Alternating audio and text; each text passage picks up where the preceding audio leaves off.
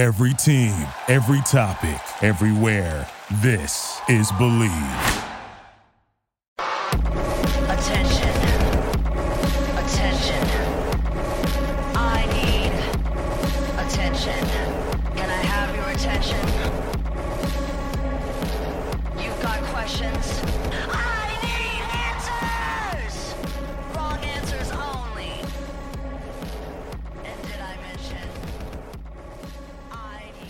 I have these bits that I do at the end of the show every week. It will either be like a segment called What Would You Like to Share with the Class, where a podcast listener will send in some crazy drama and tea and insane story about their personal life. And some of y'all have some fucked up personal lives that gag me in my DM. So I love sharing those and letting the whole class in on your personal life so we can all support you and point and laugh at you. And just, it's so fun to spill the tea in that way. And I like to do the superlatives segment where we give out like the best of at the end of the episode to the celebrities that we talked about, like the most problematic or most likely to be the next person to be canceled, or America's least favorite celebrity, America's most favorite celebrity this week. I like doing a superlative.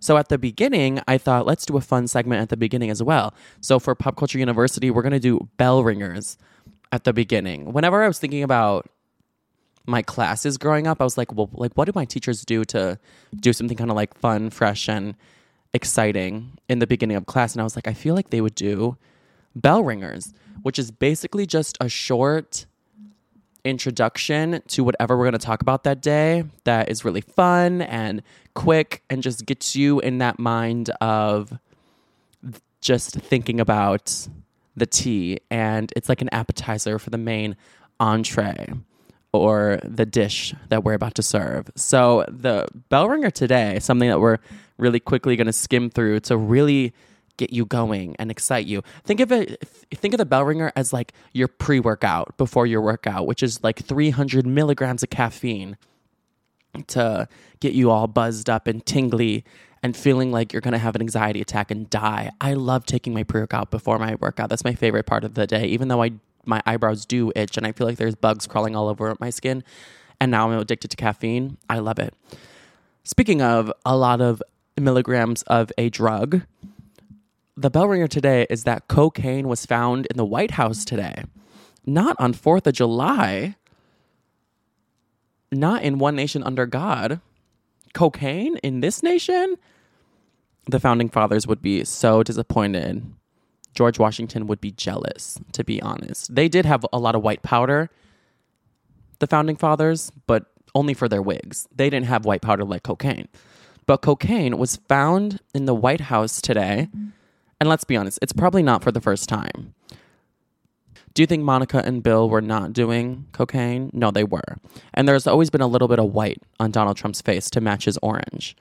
But today, the Secret Service said it was investigating an unknown item found inside the White House complex on Sunday.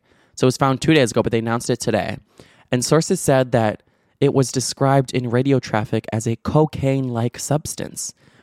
The quote says, on Sunday evening, the White House complex went into a precautionary closure as officers from the Secret Service Uniform Division investigated an unknown item found inside a work area. Later, it was tested and confirmed to be cocaine. So the gag is that this cocaine was found in the West Wing, where Joe Biden spends a lot of his time. Maybe he doesn't look confused all the time or can barely finish in sentences, not because he's old, but because he just hit the slopes. I knew there was a basketball court in the White House, but I guess there's also a ski slope. Allegedly, apparently, evidently, Joe Biden was not at the White House on Sunday when this was found. Now, to me, that doesn't really exonerate him. Like, what if he just has little stashes everywhere in the house that he could pick up and just do a bump of whenever he feels like he needs it or is bored of talking about foreign affairs or falling asleep or something, or it's 5 p.m., which is way past his bedtime. Maybe he just wants a bump of cocaine at his convenience. But apparently he wasn't there. He was at Camp David at that time. I don't know what Camp David is. Maybe it's a conversion camp. I don't know what he was doing at Camp David. Kamala was there, though. Ooh, and we know it might be hers. No one laughs at Venn diagrams that hard unless they're on something. The wheels on the bus. The wheels on the bus.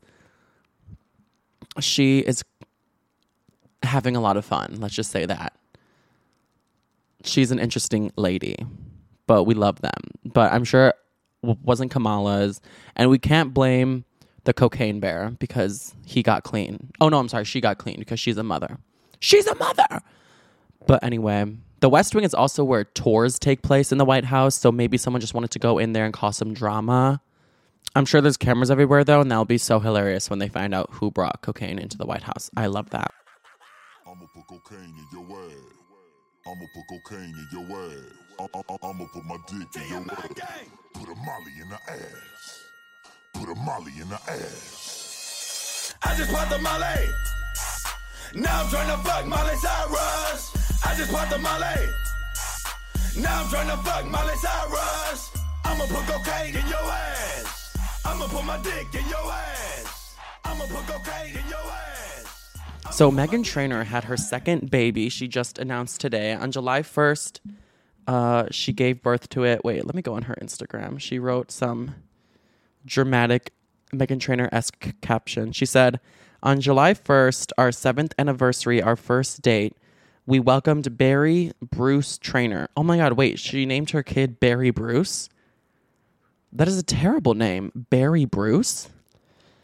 Why does that sound like the name of the creepiest Teletubby or like Berenstein Bear? I'm picturing a weird cartoon character when I hear Barry Bruce.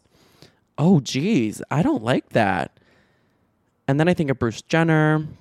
Wow. Okay. So she said he was a big boy at 8 pounds and 7 ounces. That's not even that big. I was a 10-pound baby when I was born.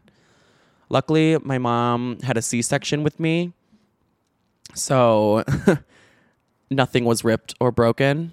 But that is nothing. That baby, that's lightweight. Try again. Twink. She said he was 8 pounds, 7 ounces and sideways transverse, but we had an amazing, successful C-section, and I finally got my skin-to-skin time. Thank you to all the incredible doctors and nurses who took such great care of us. Yeah, I feel like Meghan Trainor is always having really traumatizing birthing experiences. Maybe this is her karma for making the song Mother? I am your mother. You listen to me.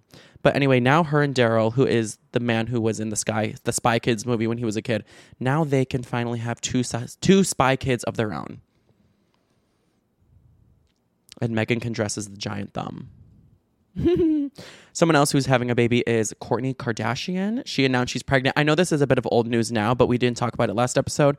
But Kourtney Kardashian announced she's pregnant, which I am fucking gooped and gagged about. I never thought I'd see the day where she got pregnant again because she had Mason 13 years ago. Like that's a big gap. That like they're going to be one of those siblings that really do not even grow up in the same house together because Mason will be 18 when that baby is 5 and will probably move out because, you know, he'll be a schmillionaire, gazillionaire and probably start some clothing line and be a self-made quote unquote millionaire or whatever. But so interesting that she's pregnant again. Good for them because they gave up on IVF and any artificial sciencey way of conceiving a child. But Kourtney did say her doctor told her she has better odds of naturally conceiving if she drinks Travis's cum 4 times a week.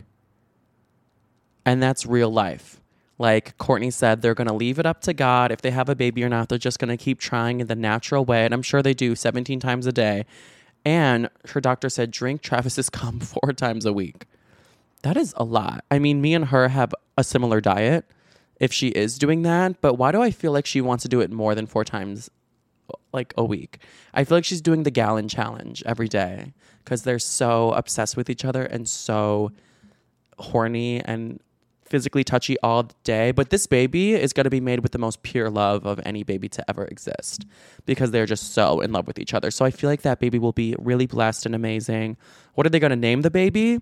probably something dramatic and about like being like, I feel like it's going to be very theatrical and intense and cinematic, like about true love or a soulmate or like emotions. Like I feel like they're going to name it Sword or Heartbeat or Eternal Love. Or maybe they'll name it something like Matcha or Little Drummer Boy. That'd be kind of cute. Little Drummer Boy. At that rate, he would have to play the drums. With Courtney, you never know because her first son is named Mason, and that's so boring and pedestrian and civilian mortal. Like, that's a name that we would have. And then her second son was named Reign. Like Reign. Like a king or something. I'd be pissed if I was Mason and I got that, like, Walmart version of a name. Well, he gets the Chanel version. Lame as hell. So I wonder what they're going to name it. It's going to be weird as fuck. Courtney announced she's pregnant at a Blink-182 concert by holding up a sign in the crowd that said, "Travis, I'm pregnant," which is super cute. I think Courtney's such a fun wife for doing that surprise for him and announcing it to the world like that. And Courtney really is good at making fun content for the show because I'm sure they filmed it. And if you don't know why that's so cute, it's because in the music video for, I believe, All the Small Things, there's a woman in the crowd at a Blink-182 concert that holds up a sign that says, "Travis, I'm pregnant." So it was like in homage to Travis's career. So I think they're super, super cute. Speaking of the Kardashians being super good at being famous and making all these big publicized moments for us and being a PR machine and staying at the top of the fame games, Kris Jenner said she actually feels bad for helping make her family so famous. And, you know, I always wondered if they actually thought that, or maybe they realized all the really bad parts of fame and maybe regretted it because they're beyond the point of no return at this point. They're so insanely famous that they will be insanely famous forever. They're never going to have a level of peace or normalcy ever again. They're almost seen as like representatives of our day and age and our time.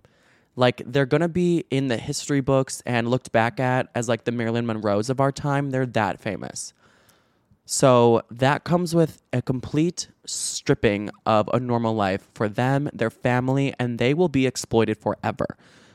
And even after they die. The Kardashians honestly should have a Mount Rushmore. Wait, that'd be so fierce. Why haven't they done that yet? They need to do that in Hollywood. Wait, I'm going to pitch that to someone. Carve the Kardashians' faces into the mountain that the Hollywood sign is on. Put Kim in the middle. Oh my god. I'm actually about to go get a hammer and a knife or however you do that and start to carve it myself. Anyway, Kris was talking about how she feels really bad because there's a lot of downsides to it. Like, you know, they can't go anywhere without being hounded. The bullying online is so bad that kids won't ever have a normal life. Whenever the kids go outside, they get hounded by the paparazzi and they don't really understand. North will sometimes yell at the paparazzi that they're going to blind her. And, you know, their lives will be hyper analyzed forever. And the hate gets really bad. There's a lot of negativity around them. They've been robbed. They've had their life threatened, held at gunpoint. A lot of bad, but also a lot of good. Like, they can cry inside their mansions wearing their Balenciaga. There's a lot. But Kris said, "We built this amazing life for ourselves, but sometimes I feel like it's a curse. I helped build something that can be a burden. I feel bad that I brought this element to our lives. It's hard. It's a struggle." We've built this amazing life for ourselves, and sometimes I feel like it can be a curse. I've helped build something that can also be a burden. The haters. Yeah. They're so brutal sometimes. And I feel bad that I've brought this element, you know, to our lives. And it's hard. It's a struggle. When my kids are in pain, I'm in pain. When my kids hurt, I hurt. And I never know what I'm going to wake up to. It could be the greatest day in the world and just feeling so blessed to be alive. Or it could be a little dark and there could be things going on that we can't control. I think what maybe caused Kris to say this is how hard Khloe's life has been recently. Khloe has definitely had the hardest life in the public eye. Some would say she brought it upon herself by being stupid, but the level of fame that she has equaled so much hate for her that I feel like the cancer she just had in her face could have been caused by stress. She recently did an interview, or no. She recently made a statement on her Instagram where she was talking about how being in her 30s was the worst decade of her life, and she's really looking forward to being 40 on her next birthday. She said, quote, "It was the worst decade ever. I hate being in my 30s. I think it's the worst decade ever." And what happened to her this decade? She just got cheated on like 17 times. She divorced her husband after finding him in a brothel with a bunch of prostitutes. She was watching him die from a drug overdose and then was told he died and then was resuscitated and then had to finalize their divorce. She had a falling out with her stepdad, who then became a woman and trashed their whole family in a book, and now they don't talk anymore. She was having a baby with a man who then cheated on her while she was in labor and then got cheated on him 5 more times. And then the whole internet called her the dumbest woman alive. And then she found out her man was having a baby with someone else right after she impregnated her surrogate with their seed. She gets body shamed every day, plastic surgery shamed, got brain scans that showed she has STD, and now she had cancer on her face that she got removed. So I could see why Kris would potentially feel bad for bringing this all upon Khloe.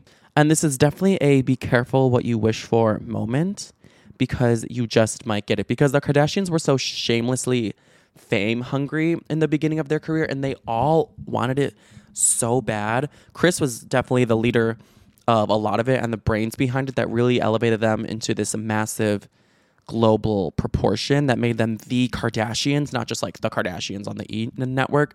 She made them the Kardashians. And you know what everyone says, the devil works hard, but Kris Jenner works harder. So I think she does carry the burden a lot. But Kim in this episode wanted to remind her that all of her and her sisters really wanted this too. This was their dream too, and Kris was only working so hard and pushing so hard because she knew it would make her daughters happy and was helping them take steps towards fulfilling their dream. And what mother wouldn't want that? So I definitely understand why Kris would think maybe being famous is a really bad thing, but I also think you should never regret something, because at one point it's exactly what you wanted. And their life is really iconic. And they have achieved a lot of greatness. And they've given us so much. We love them so much. Plus tons of upsides. You know, like a percentage of them are now billionaires. And they can fly around the world and put all the greenhouse gases in the air for us civilians to deal with and cough and die while they're in their hills in Hollywood, and they won't have to deal with the consequences. So they have a lot of bad things, but there's also a lot of good things. So what can we learn from Kris regretting being so famous? I think we can learn to be careful what you wish for, because you just might get it. And I know that sounds like a cheesy quote, but it's true. Before you really pursue something or decide that's what you really want in life, you should look at every aspect of it. You should not leave any stone unturned to see if down the line this is what you want. Like, is this just what you want right now, or is this something you're going to want to deal with for the rest of your life? The good and the bads. What are the negatives that can come from this? What are the goods? Do I only want some of the aspects of it but not the others? Should I adjust my dream a bit? Should I go down this route, not that route, because that route is more treacherous and maybe I don't want the full scope of things, I just want this part? Really just be careful what you wish for and pursue. I'm kind of experiencing that a bit right now, doing the whole social media thing and moving to LA, because there were, along this like 2-year journey I've been on, growing my platform, a lot of downsides. I do get bullied quite often on the internet, a lot of homophobes. I've had to like move away from my family. Well, I didn't have to, but to pursue the career. And that's been super hard. Going on like dating apps, a lot of people know me and it feels weird. I feel like I can't really like talk to a lot of people. I can tell some people just talk to me because of something they want from me, or they just think it's cool that someone who is adored likes them and talks to them back. Like, there's just a lot of fakeness and bad parts to it as well. So I would just encourage you, before you pursue anything, including social media or being famous, to really think about it all. So I all of it, and I throw it back so he losing it, and I give the box with no shoes in it. Yeah, I know the trick, so I got him brick. Yeah, they know who hit me and Barbie, bitch. And I'm bad like the Barbie. I'm a doll, but I still wanna party. Pink felt like I'm ready to bend. I'm a 10, so I pull in a Ken. Like Jazzy, Stacy, Nikki. All of the Barbies is pretty. All of the Barbies is bad. It girls, and we ain't playing tag. I just had to go change my wash in between those segments because the people in this building do not play around when it's time for you to change your wash. So I live in an apartment complex now, and there's only one washer and dryer on each floor, which I don't think is sufficient because there's like 10 rooms, and I'm sure there's multiple people living in each room because they're like one bedrooms as well. And it's like, do the fucking math. But the other day I was at the washer and someone else was there, like about to do their load, and they added me to the group chat in this building. And within like minutes of being in this group chat, there was fighting going on between the patrons in the building. And someone said in this group chat, apologies to whoever couldn't wait 4 minutes on the first floor for me to take my own belongings out of the dryer. Oh my God. The way I'm not starting drama with people I live in the same building as, I don't need that. I don't need someone breaking into my house, farting on my face in my sleep, giving me pink eye. I don't know what these people are capable of. I don't need the drama. So I ran to the wash when it was time for me to change mine. I don't want the smoke. Also, while I was at the washer, the guy was telling me that the girl who used to live in my unit wanted to move out because homeless people used to break into the building and that would worry her. And I was like, homeless people, what would they do? He'd be like, oh, they just would come in and charge their phones. I'd be like, oh, okay. If a homeless guy broke into my unit, I would just buy them like a portable charger for him to go charge it outside. Or go find a plug outside. I'm sure there are some. Ugh. All the reviews on the apartments I was looking for were like, yeah, homeless people will break into the stairwells here and the laundry rooms here. So I don't know. Kind of found it inescapable. I'm wearing my Cocaine Bear shirt right now because I'm doing laundry. This is like my laundry shirt. I got a PR package from Cocaine Bear, and there was a lovely shirt in it that just has like a big ass photo of the Cocaine Bear with a bunch of white flakes around it. It's wonderful, and it's actually my favorite shirt. I'm gonna wear it to the Met Gala.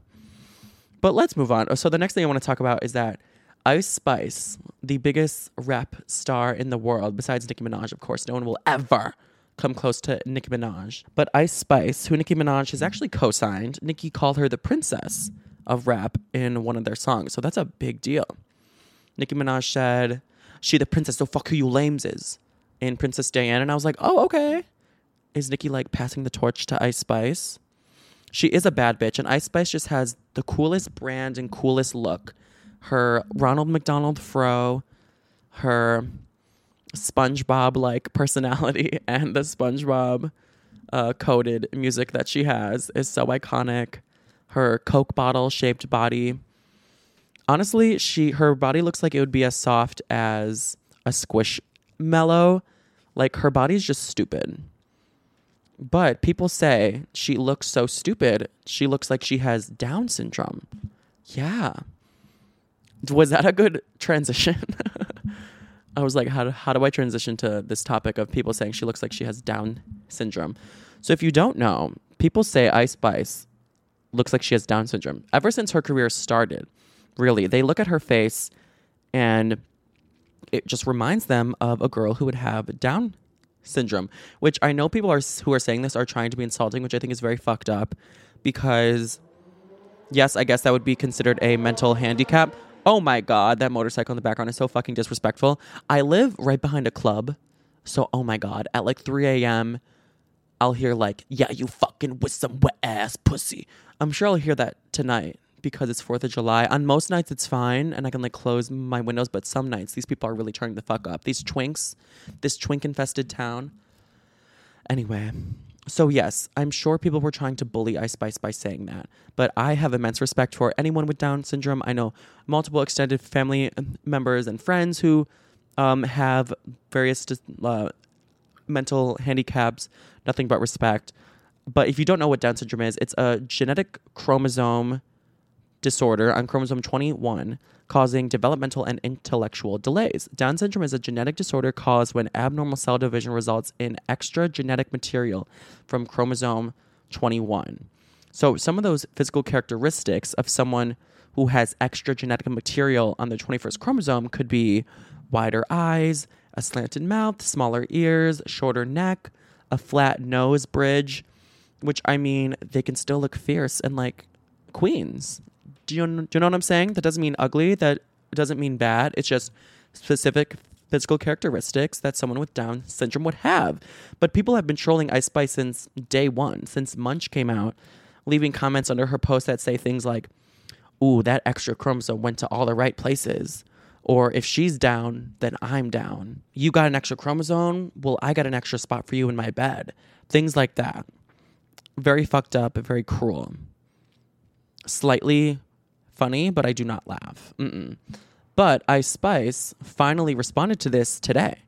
On her Twitter, some freak who had way too much time on their hands decided to make a like side-by-side collage of Ice Spice's face with a girl who has Down syndrome.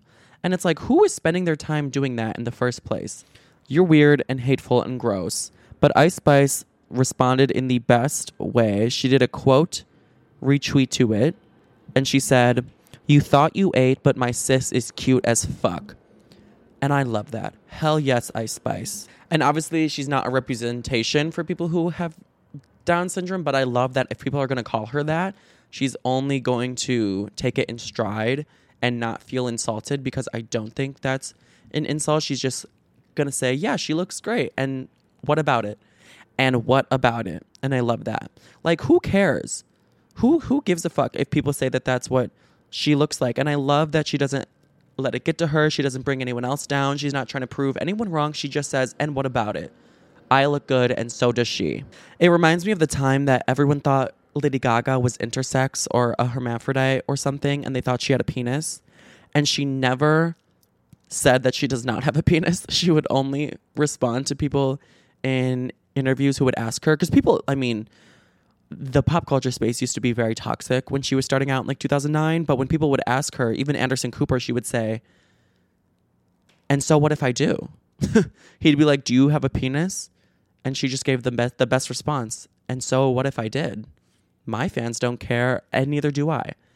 Exactly.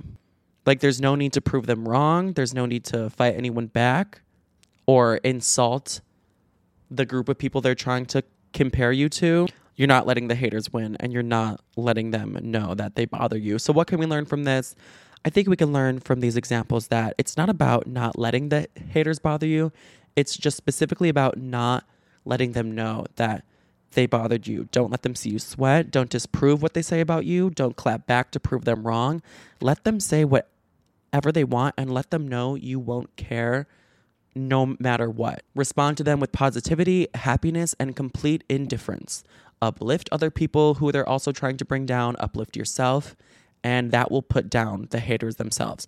When anyone tries to insult me or come for me for like having a big head or being ugly or something, I'm just like, thank you.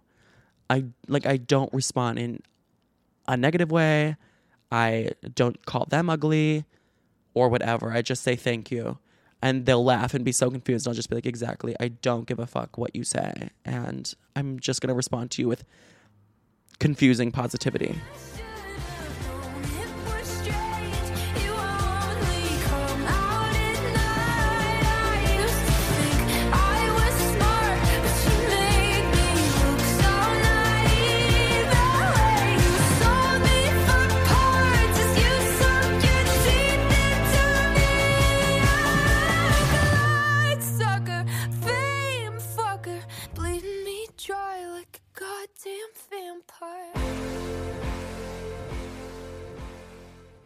The girls are fighting. The girls are fighting. You guys, the girls are really fighting. Two of the biggest girls in music, Olivia Rodrigo and Taylor Swift, are fighting. And there's actually a lot of tea going on because Olivia has the #1 song right now with Vampire, and Taylor has the #2 song right now with Cruel Summer.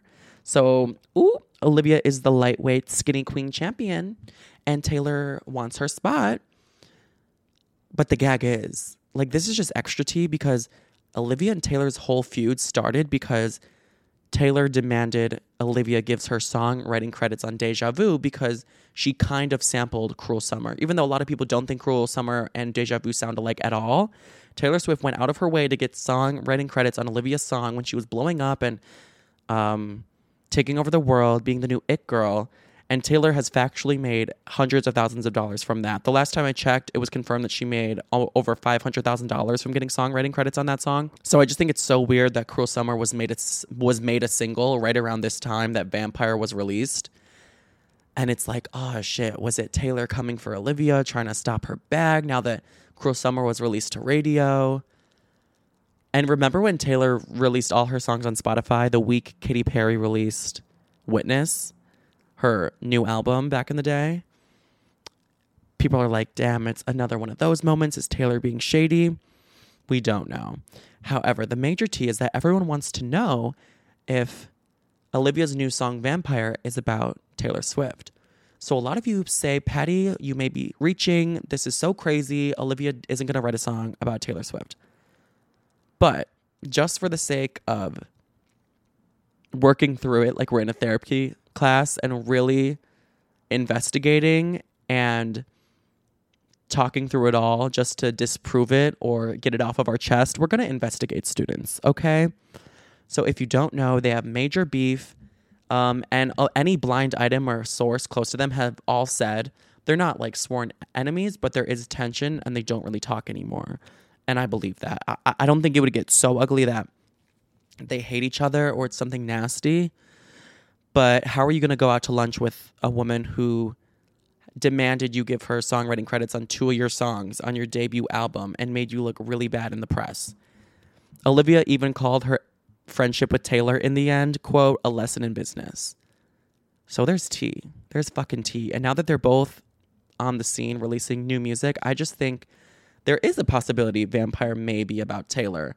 And just the whole concept of it being about like blood sucking and maybe sucking the life out of her.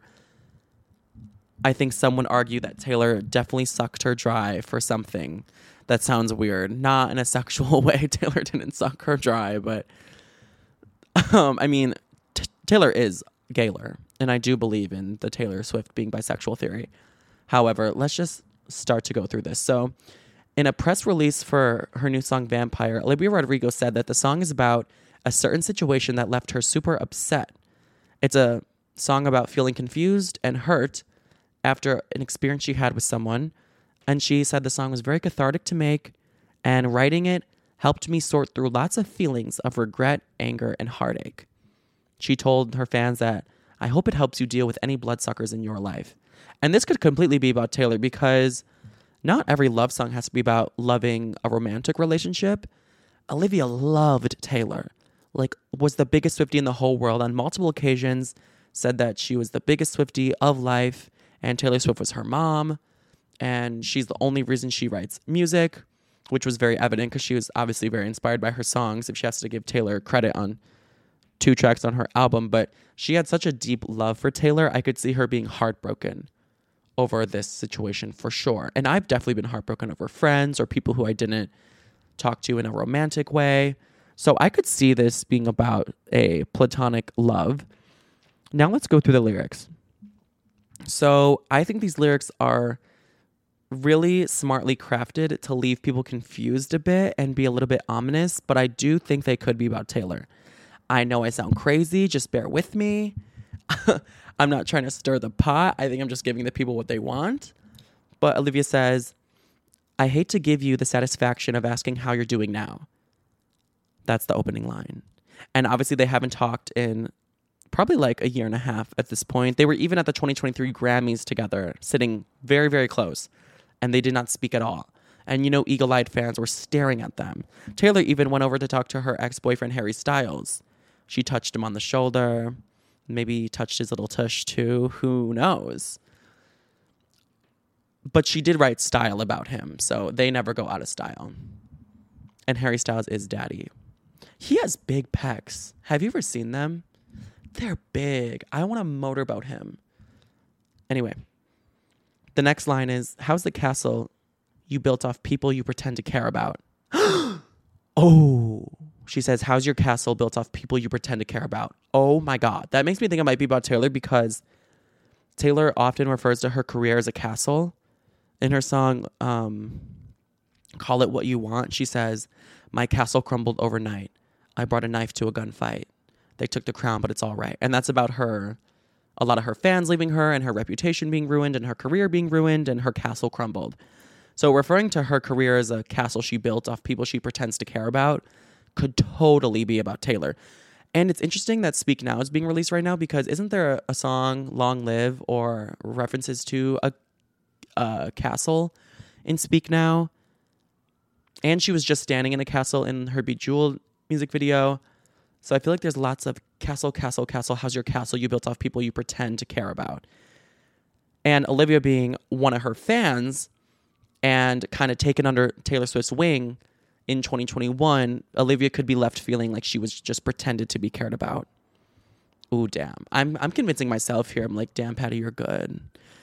Again, maybe I'm stretching so much. This is a yoga class, but we're just going to continue. The next line says, I used to think I was smart, but you made me look so naive. The way you sold me for parts as you sunk your teeth into me. Bloodsucker, fame fucker, bleeding me dry like a goddamn vampire.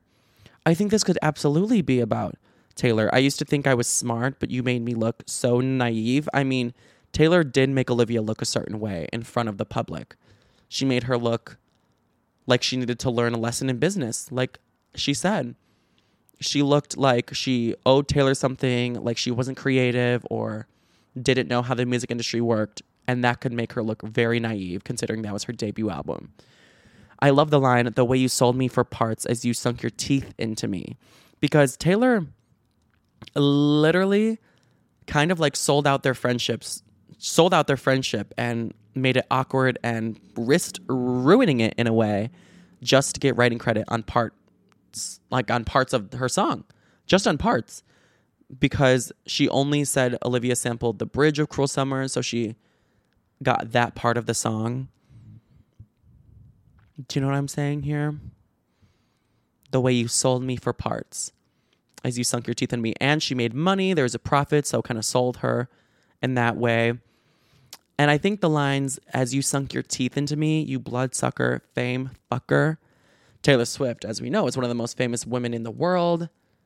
Has a lot of very famous enemies. And Taylor makes it known she loves being famous. I would consider her a fame fucker for sure.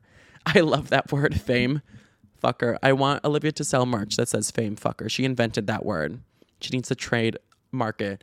But I like it because there are people who really like being famous and they would fuck fame if they could. And Taylor's definitely one of those people. I'm not saying that makes her a bad person. There's nothing I think fundamentally wrong with liking fame. We all like attention and blah, blah, blah. And it helps her career. So I don't think she's a bad person, but I do think she's a fame fucker for sure. And Taylor maybe could sink her teeth into a lot of people who have clout at the moment. Maybe Ice Spice, because she just did a feature with her.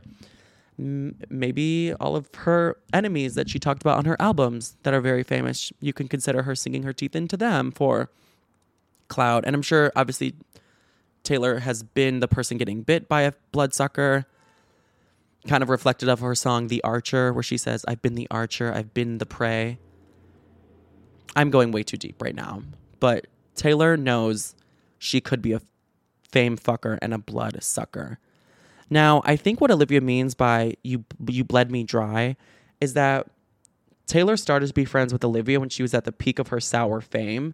And that was like monstrous fame. She was more famous than Grimace from McDonald's is right now. Everyone knows her.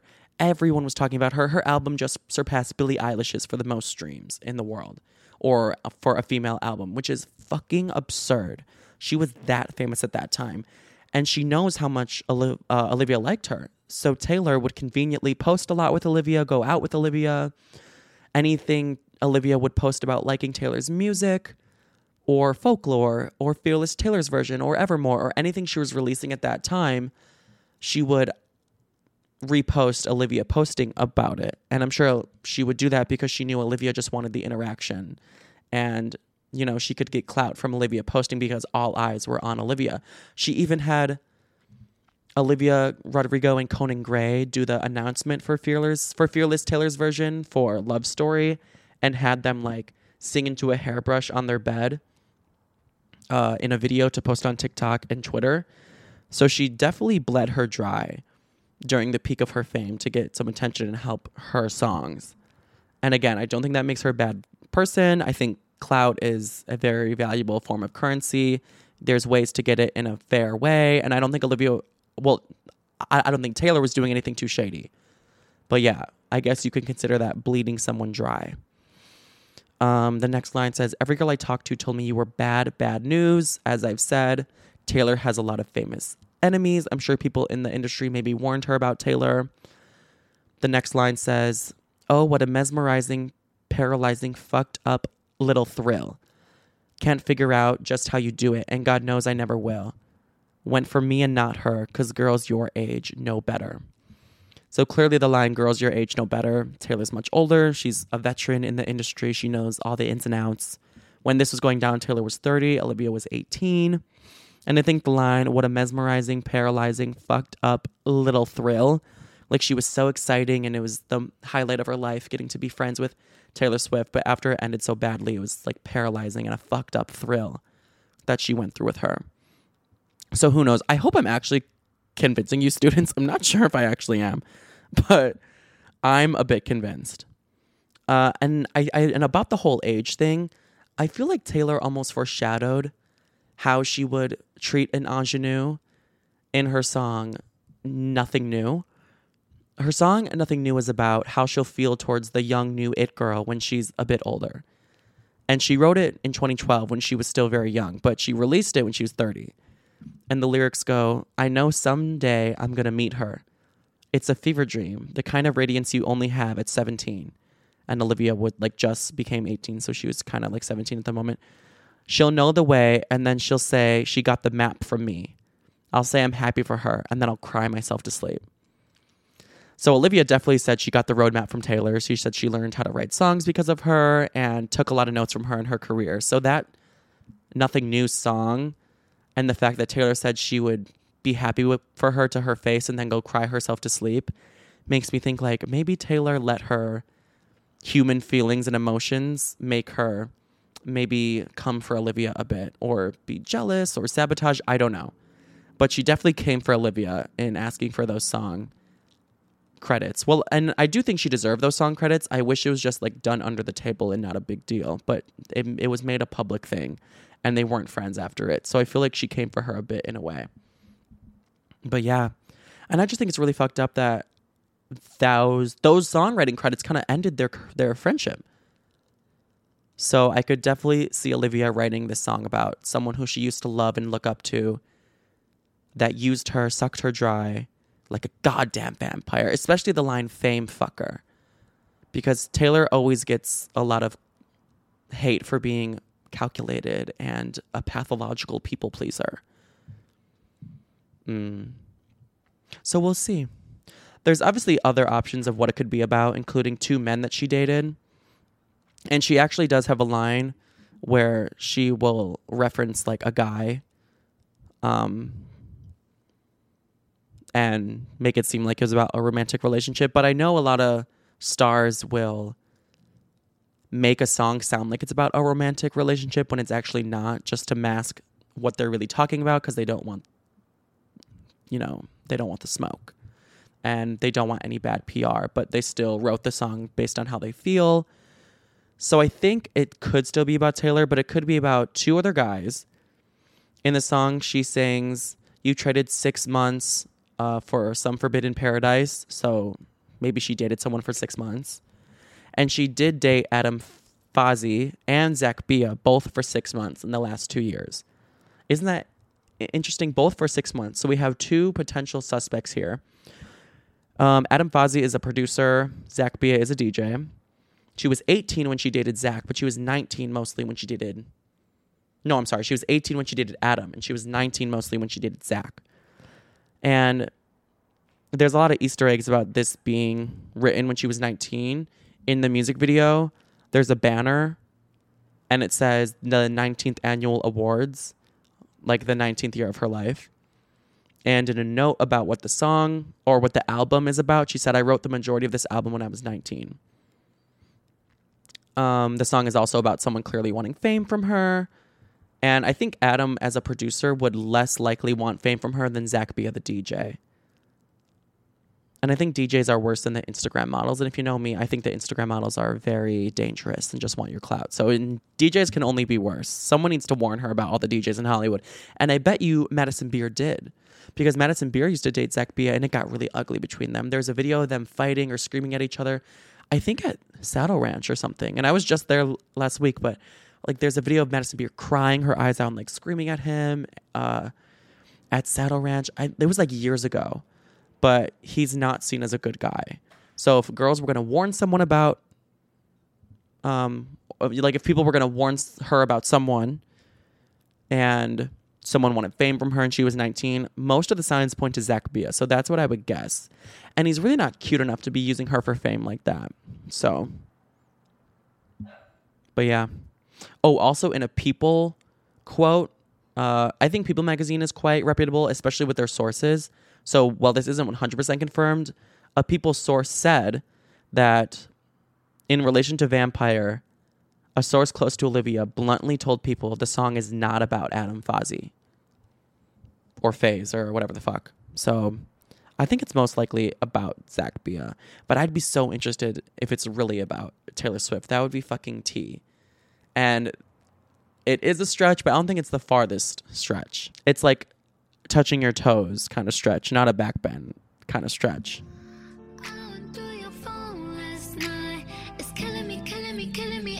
All I can see is you and her in different scenarios. Beyonce on my stereo, resentment on repeat. I'ma make a bowl of cereal with a teaspoon of bleach. Serve it to you like, here you go, nigga, bon appetit. Look, do you give it to her raw? You love her or not? You risk your home for a hoe from the bar? You really want them hoes? You can have them bitches. You don't even cheat with no bad bitches. This shit is eating me. You sleeping peacefully, getting more mad at you, thinking about stabbing you. Don't even know that you. Happy 4th of July, everyone. If I did not already say that, make sure you salute to Nicki Minaj today. Remember when Ariana Grande said, I hate Americans, I hate America, and then licked that donut? She was onto something. She really was, especially with what the Supreme Court just did. She was onto something, but I guess we can still be a little bit patriotic. Oh my God, also, please rate this podcast on Spotify. We're brand new here. If you listen to this episode, please give it a 5-star. You're already here. You may as well do so. It helped me out so much. I want to really boost the rating so it gets boosted on the algorithm and it's sent out to people and people can see it and Spotify will take me more seriously. So please rate it super quick. I would love that on Apple Podcasts as well. I love when people type their reviews and say how they feel about it. Also, I said there's going to be more interaction. There's polls you can do. I'll make a poll for this podcast. You can vote in it. You can give responses. And yeah, so there's that like physical interaction part, but do all of that. It would help Professor Petty out so much and I'd appreciate it. The next thing I want to talk about is the black version of Barack and Michelle Obama, which is Offset and Cardi B. I'm kidding. But you know how people call Carisha from the City Girls the Black Oprah? I just think that's so hilarious. But anyway, Offset and Cardi B, they're like our favorite couple in America, but they're also very tumultuous right now because, again, they are publicly accusing each other of cheating. In the past, it's only been Cardi B accusing Offset of cheating, like right after they got engaged in 2018. There was a video of Offset in bed with 2 other girls, and then right after Cardi B released WAP in 2020, she filed for divorce from him because he was caught cheating again, and she said that there's irreconcilable differences between them. And that's what I would do. If someone cheats on me once, bitch, that is an irreconcilable difference. We are never, ever, ever getting back together, like ever. That is the most disrespectful shit. Like, you made a promise, a pact to me, and you are not single, and you are going to go act like you're single, like you don't appreciate me, you want to experience something else, and you want to lie to me. Like, we're just done forever if that happens. I think that's so messed up. But, you know, I think it's different when people have families, and they do have 2 kids now. I believe Culture and Waveset are their names. Very cute names. They have genuinely like a great family life, and they seem to be very good co-parents together. So I get why they would get back together. But now, ooh, girl, this is reaching new heights already because this time the tables have turned. Like Adele said, turning tables. Offset hit the Uno reverse on Cardi B, and he publicly accused her of cheating on him on Instagram, because when you're famous, you have to make a spectacle out of it. And Instagram stories are exactly the place where you handle your family drama. The next time someone steals my phone charger when I'm at home, I'm posting their ass on my Instagram story and exposing them. That's what I can learn from this. But Offset said, my wife fucked a guy on me, gang. Y'all men know how I come. So he didn't say guy and men. He said the N-word. But he's very mad. He's very pissed off. And he's telling all his friends and the whole world that Cardi B fucked another guy on him behind his back. How dare she? And then the whole Twitterverse and all the barbs were so excited by this news. Like, this was great news for the barbs. Anything that can bring down Cardi B in even the slightest note, they are going to pounce on, spread around like wildfire. So everyone was like, damn, Cardi B has become the cheater herself. Maybe she deserved all those times that Offset was cheating on her. If she's just going to do it herself. But then Cardi B was like, no, you're not going to slander my name like that. And she also took to social media. She went to Twitter, and thank God I didn't use my 600 tweets in a day yet that Elon Musk is putting restrictions on, because I got to see her video where she explains that no, she did not cheat on him, and he should stop accusing her of things that he's done himself to try to make himself look better. So she said, first of all, let me say, you can't accuse me of all the things that you know you're guilty of. Sing it with me, y'all. And I see that it is easy for you to blame everything on me. Yeah, honey. Listen, don't pay attention to that country man. That motherfucker spiraling and thinking shit.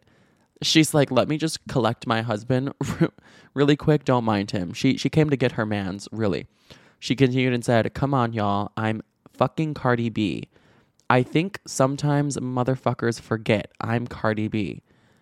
If I was giving this pussy to anybody, it would be out there.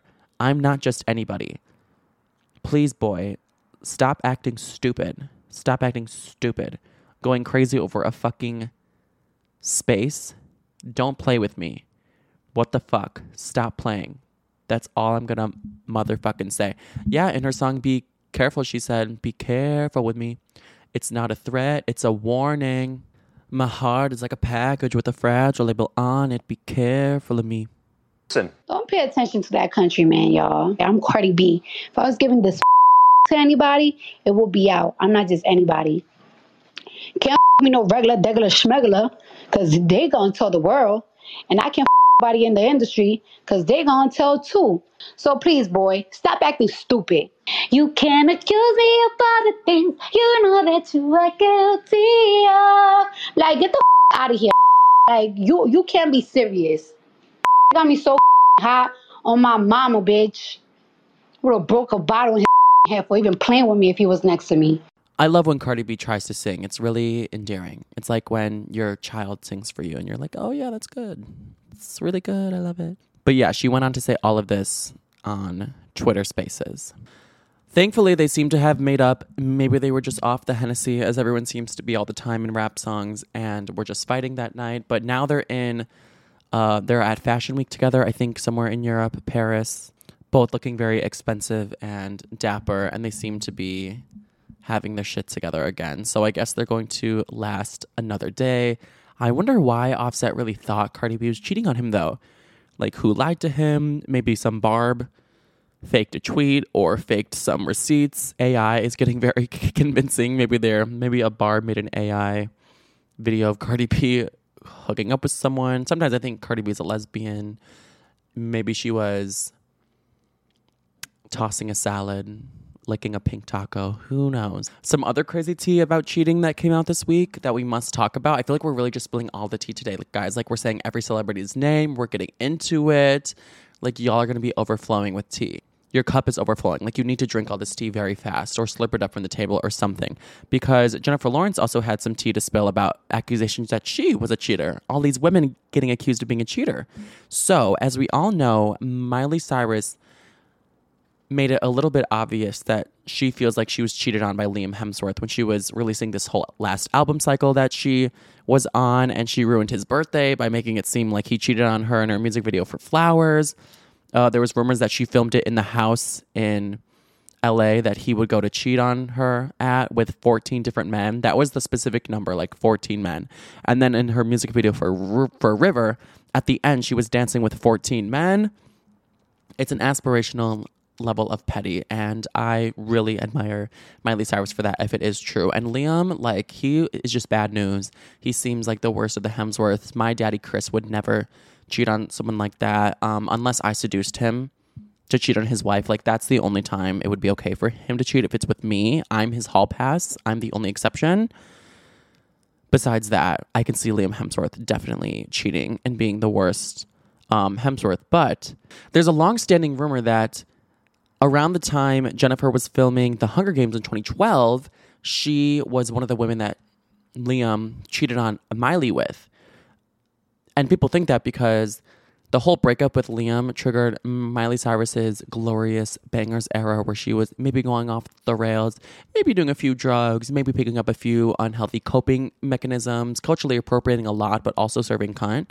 Like, some would say she was spiraling, and maybe that spiral was caused by Liam Hemsworth cheating on her in 2012, breaking up with her. That's when they broke up, and then later they got back together in like 2016-ish, and you know, it was fine for a few years, and their house burned down, and her relationship ended. But in 2012, that's when the cheating rumors were first stemmed from. And a lot of people were saying, along with all these Easter eggs, Miley Cyrus wore a gold dress in the video for Flowers that looks exactly like a gold dress that Jennifer Lawrence wore for the Hunger Games premiere. So maybe since the timeline adds up and the dress was another Easter egg laid on top of everything, that Jennifer was the one who helped Liam cheat. And Jennifer just wanted to make it known that that is not the case at all. She said, but she did spill some tea, because if one thing, Jennifer Lawrence, that reality TV show lover, she likes to give us the drama, the gossip. She wants to entertain us whenever she's in interviews, and that's why I've missed her so much. In her interview at Watch What Happens Live, she said that no, she did not cheat with Liam, but her and Liam did kiss once when he was single. But that is it. It is just one date. It never went any further, and she knew that him and Miley were already done at that point. When Miley Cyrus's song Flowers debuted, there was a lot of talk that the music video, I know the audience is already responding. They're like, uh-huh. Okay. There was already a lot of talk that the music video was referencing a secret fling that you had with Liam Hemsworth while he was with Miley Cyrus. Can you please respond to this? I would love to. Not true. Total rumor. So I absolutely love that. I love that she gave the tea. She cleared her name. It was all wonderful and beautiful after that. Her new movie, No Hard Feelings, incredible. So hilarious. This is the first comedy she's ever done, and I don't get why she has not been doing comedy her whole life, because she's, in my opinion, like the perfect comedic actress. She just has everything that a comedic actress needs. And almost like she's such a talented actress that, like, I've always heard doing comedy is the hardest genre to act in, because you have to like manufacture like a funny scenario and have the perfect timing. And sometimes it's hard to act in a comedic way. Like, that's what a lot of actors and actresses say. Comedy is a lot harder than you would think. And she's just such a great actress and just naturally so funny that she just really tackles a comedic role so well. But you guys, it was so funny. If you don't know, it's about parents that hire an older woman to get their son out of his shell and date him, be his first short-term girlfriend, and have sex with him for the first time. And when she's trying to seduce this man in the movie, I was crying laughing. Through like for an hour of the film, I was laughing so hard. I've never seen a movie where the whole theater was like unanimously erupting with laughter. Because sometimes like a lot of people's sense of humor is different. Some people say, oh, I didn't find that movie funny. Oh, I did. I loved it. This was like unanimous. Everyone was fucking laughing so hard. And I cried laughing twice because it's just my type of humor. Just vulgar, raunchy, so fucked up, so terrible. Just all of the above. And sexual, overtly nasty, but also just such good comedic timing. It was amazing. And I think this movie could single-handedly bring back comedies.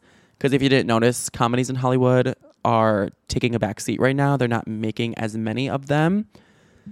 There was one guy in the theater, oh my God, he was definitely on something. I feel like people in Hollywood like to go to movies high on something because he was scream laughing. Like he was being a nuisance. And he was a weird middle-aged man, but he was like that socially inept kid in your middle school class who does not know how to act or contain himself. And I was just looking at him the whole time. Jennifer Lawrence would like wink and he would scream laughing. He would like slap his knee, hold his belly, and he just needed everyone to know how funny he thought the whole place was. But honestly, I was just waiting for him to just start laughing so hard and then just pull out a gun and shoot us all because he was acting that crazy. But yeah, he was laughing. The movie was 2 hours? He was laughing 1 hour and 59 minutes. He was like a part of the film. It was scary. But go check it out if you haven't. But I think what we can learn from this whole segment about cheaters is that if someone cheats on you, they do not love you. Or they may love you, but they don't respect you. Like, whatever that means. They might still have love for you. They might think you're a great person or whatever, but they do not respect you. And their actions can say one thing. They can manipulate you, try to get back into your life, try to gaslight you into thinking that it's not their fault or they didn't mean it or they were drunk. No, the bottom line is they did that action. Actions speak louder than words, and they just do not respect you enough. And I know a lot of people who have been cheated on and then get back together with them and then it happens again. So I would also say a lesson here is once a cheater, always a cheater. If they have that capability to be that evil and cheat on someone, I just see that as such a huge betrayal. They will do it again. So unfortunately for Cardi B, I think that means Offset may cheat on her again. Unless he really, really, really tries to change. But it seems like he is projecting right now, so he's probably up to no good. And good news for Jennifer Lawrence, that means she's not a cheater and probably will not take that hobby up ever.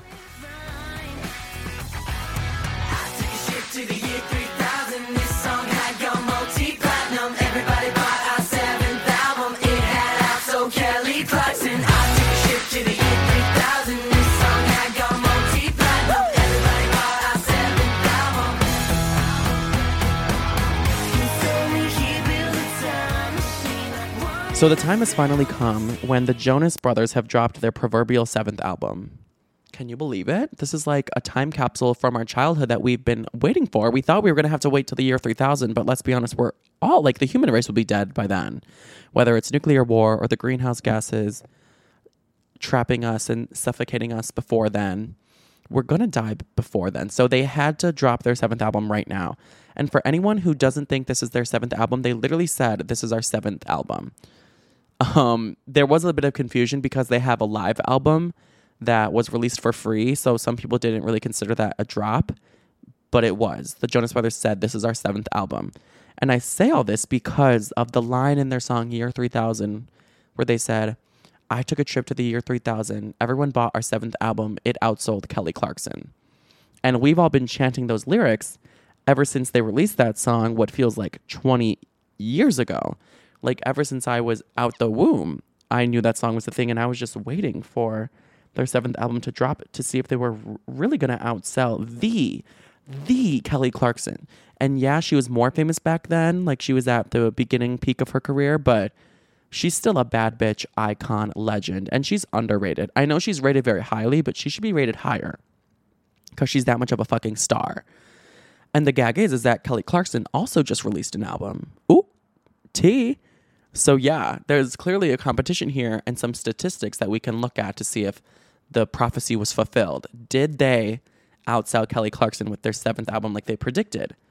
You know, were these bold teenage boys correct with their distant prediction that they would outsell Kelly Clarkson?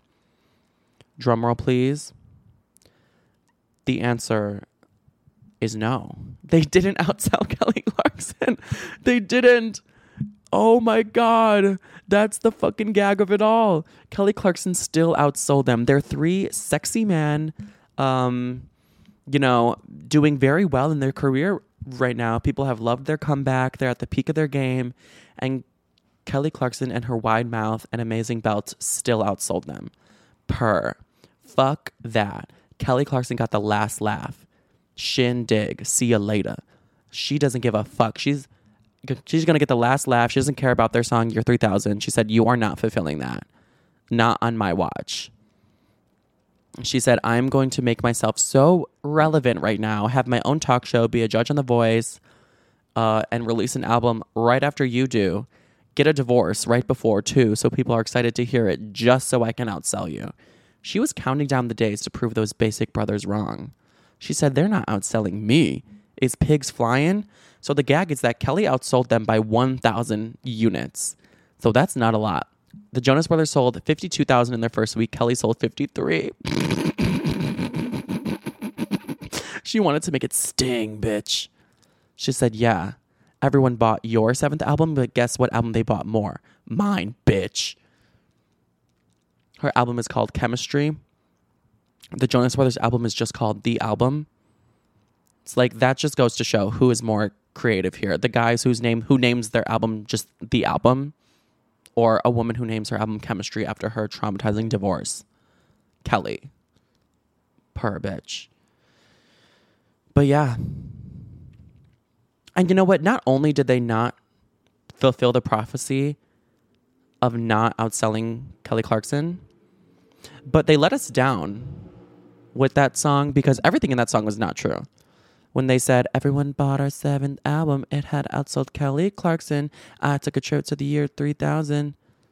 Wait, what's the lyrics? Not much has changed, but they lived underwater.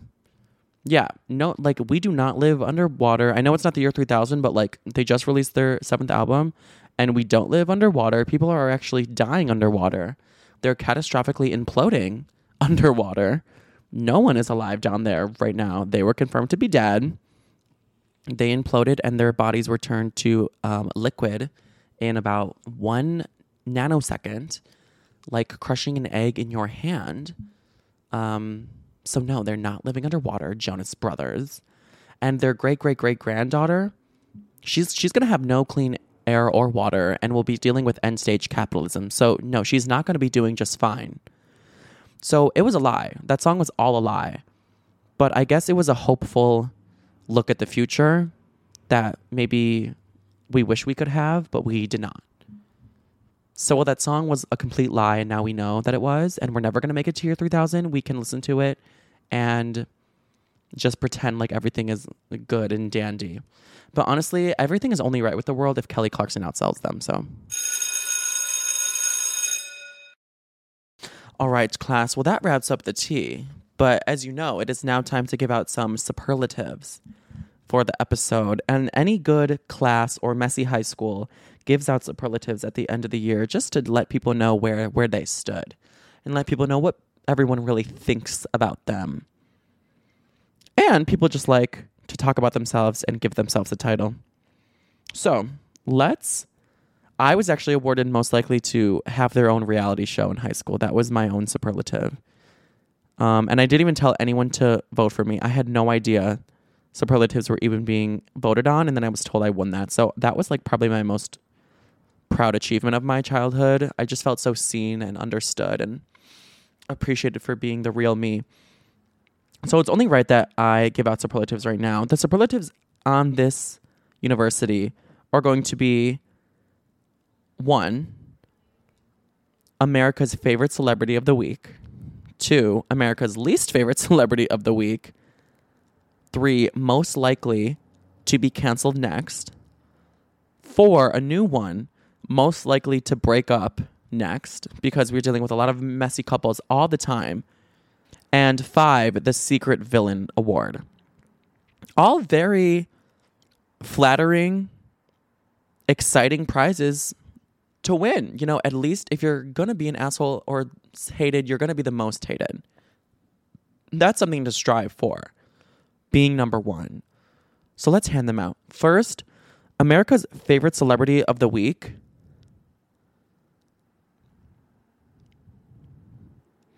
It has to be Ice Spice. It has to be Ice Spice. She is in the top 10 for 2 songs with Taylor Swift and Nicki Minaj. And she is an advocate for people not hating on people with Down syndrome. And she's taking it in stride. And I love her for that. and she's a bad bitch. Plus, like, don't lie, she's your favorite. She's the most exciting one to look at. She's the most exciting new it girl. She's America's favorite. Number 2, America's least favorite celebrity of the week. We're going to give that to Zach Bia. I know it should be Colleen Ballinger, but we didn't talk about her this episode because I didn't think there'd be time, and I just made a TikTok about it. But people that we talked about, it has to be Zach Bia, because Olivia Rodrigo, as we all know, the last man she wrote a song about, Joshua Bassett, ended up in the hospital because he was getting so many hate comments that he almost had a stroke. Literally. So she sends people to the hospital, and Zach Bia seems to be the new guy that she's talking about. So he could potentially end up in the hospital next, and he is America's least favorite celebrity this week. I mean, he's barely a celebrity, but he's just known because of her, because he's a fame fucker. 3rd, most likely to be canceled next, I'm going to have to give that to Taylor Swift. Taylor Swift? I feel like she's reaching that limit of overexposure again, and people are starting to be weary of her. Her reputation is on thin ice right now, especially because people think what she did to Olivia was shady. And now that Olivia is back on the scene, maybe Taylor won't thrive as she did before. There's accusations being thrown her way. I'm seeing more hate about her using Ice Spice for clout and how she's so calculated and insidious. So while I do love Taylor Swift and I'm a Swiftie, she, I think, is potentially on the dunk tank seat. Could get canceled at any moment if someone hits the target right. So Taylor Swift most likely to be canceled next. 4th, most likely to break up next. That, of course, has to go to Offset and Cardi B. Of course. Culture and Waveset, I'm so sorry, but mommy and daddy are fighting right now. They don't love each other anymore. And that's because daddy is for the streets. And mommy has a WAP. So they're most likely to break up next, as they already have twice and are fighting publicly. I genuinely hope they don't, because I do think they're a really amazing couple. But yeah, they win that superlative. Lastly, the Secret Villain Award, which is maybe the most interesting one to win and potentially the worst, because it implies that you are deceiving everyone and you're actually a very bad guy and you're a wolf in sheep's clothing. I'm going to give the Secret Villain Award to Kris Jenner. She even said it herself. Yeah, she helped her family achieve her dreams, make all this money, make $1 billion dynasty, make the Kardashians the Kardashians, but did she do more harm than good? Was she being a hero, or was she being a secret villain, the devil working hard? Was that what Kris Jenner was being? Maybe. So I'm going to give the Secret Villain Award this week to Kris Jenner. And I think a lot of people historically would agree with me that that is very much Kris Jenner's vibe. So congratulations to all of our superlative winners. I think they're all very fitting, and they win. Thank you for listening to Believe. You can show support to your host by subscribing to the show and giving us a 5-star rating on your preferred platform. Check us out at Believe.com and search for BLEAV on YouTube.